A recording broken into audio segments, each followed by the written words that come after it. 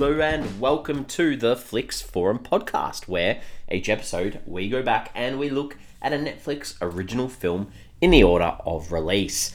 This episode we have Netflix 227th film from 2020. It's the German comedy drama Rising High, or in German, Bettenrausch. It's directed by Sunette Kaya. It stars David Cross, Frederick Lau, and Janina Husch. I'm Jesse, and I am writing solo for this episode. Thank you for joining me. This is another international film from Netflix that we seem to get quite a few of in 2020 during the pandemic, and this one here is meant to be a comedy.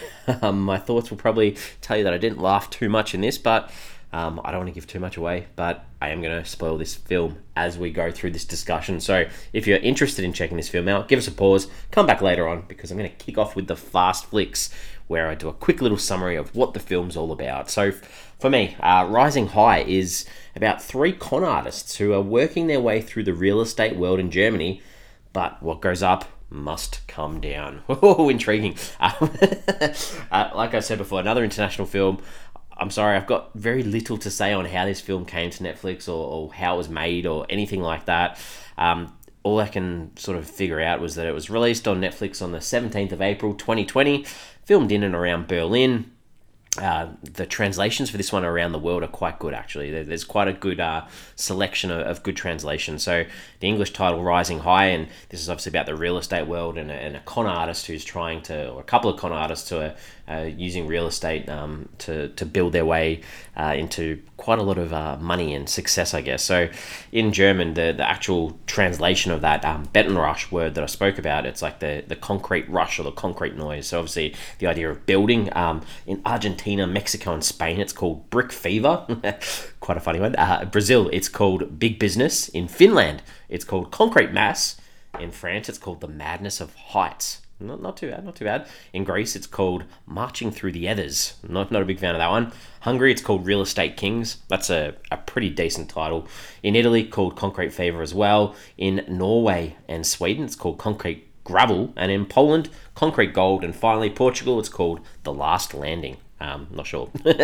But yeah, a good take on that same sort of title, and the idea of building your way up and rising high through the ranks to sort of take over a big chunk of real estate, as we're seeing in this film. Critics and audiences. So on Rotten Tomatoes, this one sits on a 30% on 10 reviews, so that's definitely rotten. Audience has it a little bit higher. That's on 57%, but that's less than 50 ratings. IMDb, sort of similar, a 5.9 out of 10 on 5,200 ratings.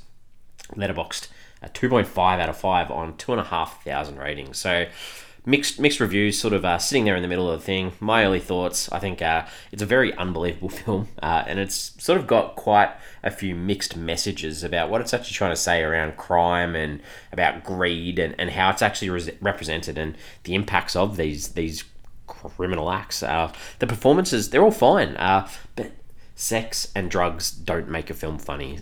This isn't a very funny film. Sorry, yeah. Talk about some characters. So there's really three characters that I sort of mentioned in my Fast Flicks. They're all con artists. They all get together to take on the world and make a lot of money. And Victor is our main character. He's meant to be this good-looking guy that can sway anyone. And we sort of follow him as a young man who sort of heads to Berlin with nothing, but with his charm, he's able to sort of build his way through, and he sort of developed this through his youth, because we see through flashbacks that his dad was unable to pay taxes, and his mum sort of left his dad for a richer guy. So this Victor character is a guy who wants to sort of prove the world wrong, make some money, and move on. And he obviously works hard to get what he wants, but it's hard in a film like this because you either need to hate the character breaking the law and destroying people's lives, or you want to empathize with them and see them succeed for some sort of reason. Unfortunately, there isn't much development for Victor, so you don't feel either. So it's sort of in this, this middle ground where you don't really care if he succeeds or not. And I guess through the flashbacks that we see throughout this film, we know that he is locked up. So yeah, tricky. Jerry's the other guy I'll talk about. He's this guy that sort of tees up with Victor. They sort of catch up and work out. They're both pretty ordinary guys who are willing to do the wrong thing.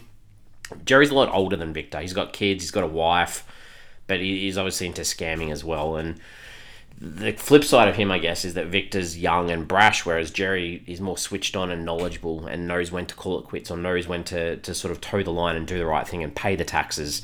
And obviously with his wife as well, knows how to prepare for life after the scam's done.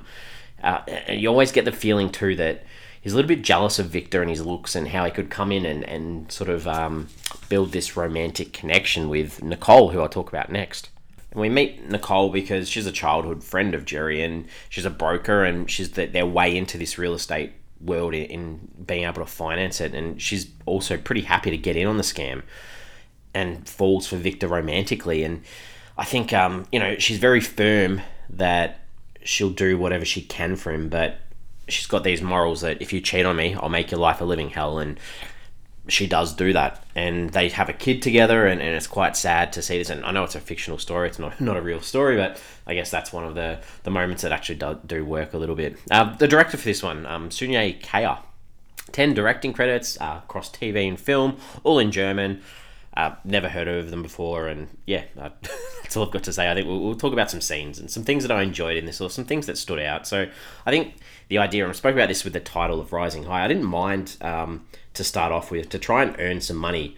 Victor does some labouring, like at construction sites, and it's that idea of building up from the bottom, and it ties in well. So I thought that was a nice little touch. There's a scene later in the film where Victor goes out, he's got all this money now, and he buys this real expensive piece of jewellery for his mum, and then he sort of leaves it at her house with a note for her to find, trying to get his mum back with his dad, I guess. And so he's out with dinner with his dad and with Nicole, and sitting there, mum hasn't arrived, so he goes back to the house, see the jewellery's gone, and realises that her new partner has pretended that the gift was from him. So he sort of loses it, and it sort of leads to this idea of Victor having a massive aggression over his mum, even when he's locked up and he's being interviewed, and you can tell that he's got this built-up aggression and pain from his mum, and what he probably perceives as the reason, or part of the reason, why his dad struggled so much because of her. I liked the idea when Nicole confronts Victor over cheating. She calls the hooker that he was with. That was quite a good moment.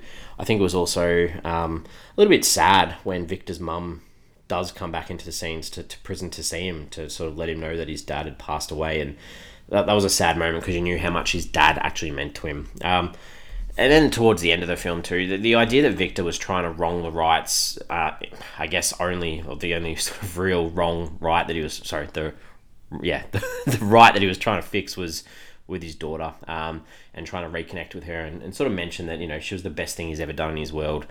And that leads to the conclusion of the film, and there's this good twist where that sort of piece of jewellery that Victor had set aside for when anything goes wrong, Jerry had actually put it inside this marble lion that he'd had at his new house, and it was getting really close to the end of the film, and I was frustrated because there was no explanation as to why Nicole didn't know where it was at certain stages, and that was sort of, I'm glad that they wrapped it up, and it was a cool little twist. But I'm going to lead into some things that I didn't like, and a bit of a follow-up at the end on that scene too. And as I mentioned, there's a lot of partying, there's a lot of sex, there's a lot of prostitutes, drugs. None of it seemed appealing. And I mean, like the first sort of party you see, there's like bubbles blowing, like little tiny bubbles. I was like, well, how old are these people? It's not like it's a 3-year-old's birthday party. Like, if they're high-end people with all this cash and you've got some bubbles floating around while they dance, just didn't seem real. Victor, when he's trying to, start off, he sort of comes up with fake IDs, and his name was Dirk Diggler. That really threw me off at the start of the film because it was so poor. It's not funny. That was frustrating. I think, and then he works with a lot of immigrant workers and sort of rents out his room to them, and they have a fight club with like sheep and goats and things like that. It was just lame. It wasn't funny. So none of these comedic things landed. And then there's a scene, and this was really sad. There's this old bloke who's putting his life savings into their scheme to sort of set up his granddaughter, and he specifically asks Jerry and Victor if it was a scam. They ignored it. Victor said, I felt a little bit guilty about it. But then to like the conclusion, the final scene, we see Victor see this old bloke on the street, and he avoids him. Just such a poor choice. Like, no redeeming qualities. We see him try to rebuild that connection with his daughter, and we think he's on the path to mend. And then that leads, like, this final scene. Not only does he ignore this old guy, he's like finds a chick and goes, yeah, I'm coming to some more auctions to buy some more property. Like, it's just real poor taste in my mouth at the end of this film. Some themes, some ideas in this one. Before I guess I probably talk this down more. Like, it wasn't a really horrible watch. It was fine to watch. You know, it cruised along nicely. It wasn't a horrible film, but just some of these things looking back on, I was like, as a main character in a film, you want to actually see that progression as a character, and didn't actually say that. So some ideas.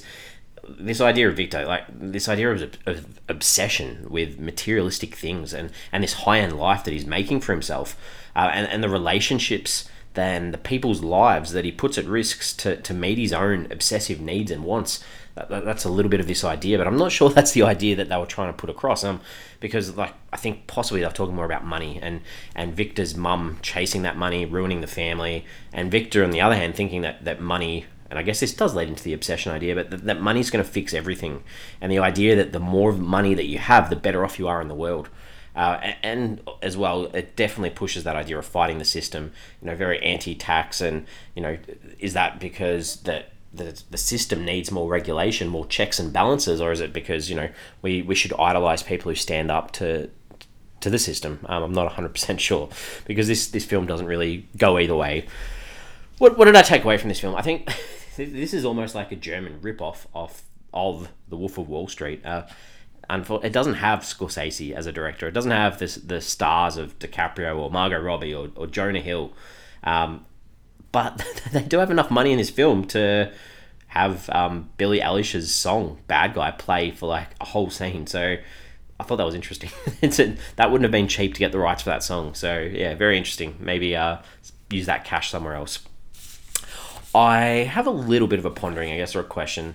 Not a question, but a statement. Like, I think that David Cross plays the character Victor, and they do a lot on his good looks, and, you know, he can deceive and sell anything to anyone based on his looks. I'm a little bit, I'm a little bit on the fence as to that's the main thing that you need from someone being a con artist. Like, it's not all about looks, it's about how you work the room, it's about how you work the people. And unfortunately, like, these characters all worked multiple people over and over again, and it's not necessarily a nice thing. And I guess just talking about that as well, David Cross, who plays Victor, he was the young boy opposite Kate Winslet in The Reader. If you've seen The Reader's a great film. Kate Winslet's excellent in that as well, so highly recommend that film. I'm ready to wrap this up, I think. We give the film a rating out of 5. For me, like, it's tricky because this film, it doesn't glamorize greed 100%, but it doesn't condemn it either, which is something that I think should have been a grounding idea in this film. Like, it's got some okay moments, but there's so many types of these films that have done much better that it's kind of hard to recommend this, but I don't completely hate it, so I'm giving it a 2.5 out of 5. Not fantastic, but not horrible.